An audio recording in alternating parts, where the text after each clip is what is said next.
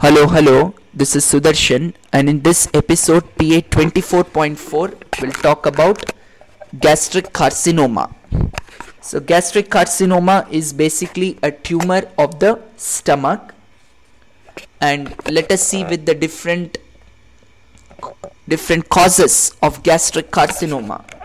So, the main cause of gastric carcinoma is Helicobacter pylori, there is no doubt in that, and different dietary factors, and very commonly smoked food containing nitrosamines, that is one, addictions, and then eating a lot of spicy food. And with respect to the other factors like genetic factors is there. Very commonly those who are at those who have A blood group, they are at more risk. Genetic mutations like CDH1, E-cadherin, etc. Underlying conditions like eclohydria, gastritis, very commonly. And when it comes to the risk factors, alright, so this itself, the causes and risk factors. Okay, so let us see the different kinds of gastric carcinoma. So we have the early and late gastric carcinoma, and right, and let us see now with the early gastric carcinoma.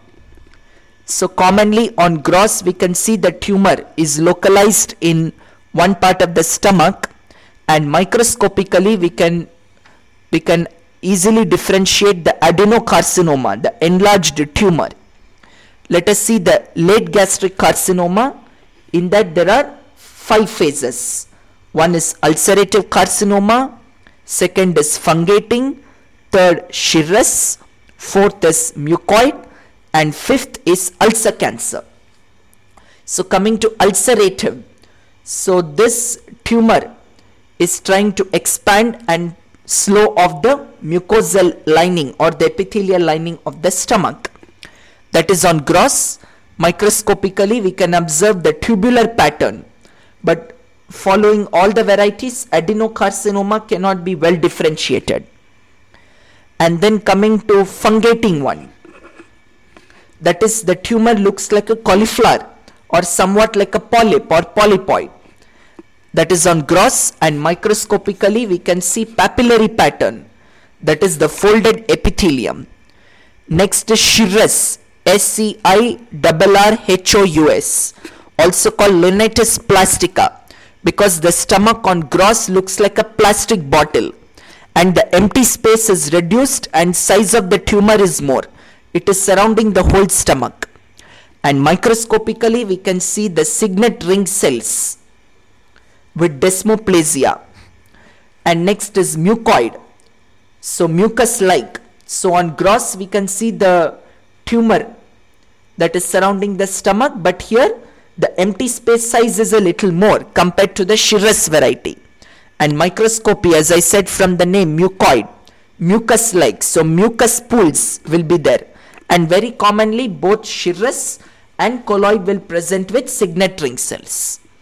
And then we have the ulcer cancer, that is the tumor which is initially in the ulcer spreads to the entire stomach, and here the adenocarcinoma can be well differentiated.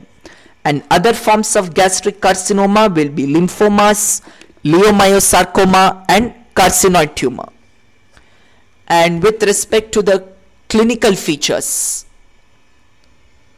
alright, so with respect to the clinical features, initially it is asymptomatic, patient doesn't experience symptoms, and later we can have this GI symptoms like abdominal pain, nausea, vomiting. Then it can manifest as anorexia, weight loss, epigastric pain, melena, that is or also called hematochezia, that is black colored stool, and hematemesis can occur, that is blood in the vomit as a result of GI bleeding, it can occur. Right, so this is with the clinical features and some important complications to know. The names are important. These are the paraneoplastic syndromes, where the tumor actually starts producing hormones and starts mimicking or antagonizing the physiological functions. So some important paraneoplastic syndromes. So there are 4 important ones. First, LESER, lesser TRELAT, Trelat sign. So lesser Trelat sign, which is also called as seborrheic keratosis, commonly seen in the skin.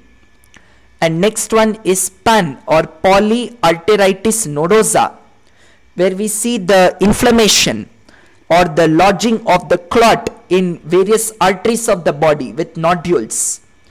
Then we have Trousseau syndrome, that is migratory thrombosis, where clots are lodged in different vessels of the body. This is different from Trousseau sign, which is seen in hypocalcemia. So please don't confuse Trousseau sign with Trousseau syndrome. And another is pseudoachalasia syndrome. This is a condition which just looks like achalasia. Generally, achalasia is where there is a loss of Orbach plexus, but this doesn't look like achalasia at all. Right. And with respect to the diagnosis, biopsy can be done of the affected tissue, and apart from that we can do an endoscopy and some other imaging techniques can be done, and as per even the TNM staging will do. Like generally it has a hemolymphatic spread, we can see.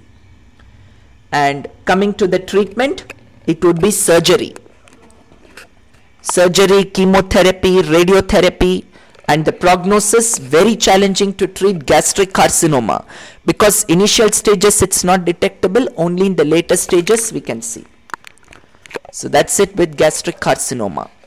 So thank you so much. We will see in the next lesson.